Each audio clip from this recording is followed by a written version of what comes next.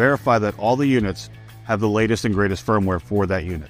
If not, this can be done through the built-in web server or using the IP-based T manager. This thing. What's going on? Well, I've got video going into my encoder, but I'm not getting any signal. I don't know what's going on with these boxes. All right, so both units have power going to them, so they're plugged in. Switch is powered on and configured. Well, what's the firmware we're using? Well, let's see.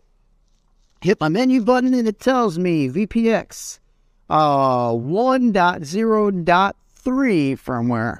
Okay. On my encoder, and over here, VPX 0.22.2 on my decoder. All right, well, that could be a problem. We might want to fix that so we can actually communicate properly. And something that might help you is using the AV over IP checklist. AV over IP checklist. Oh, there it is. Verify all units are running the latest firmware. If not, this can be done from the built-in web server or using IP-based T manager tool.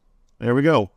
Once we get the firmware updated on both units where they match, hopefully that'll solve this problem and we can have our video streaming to our display.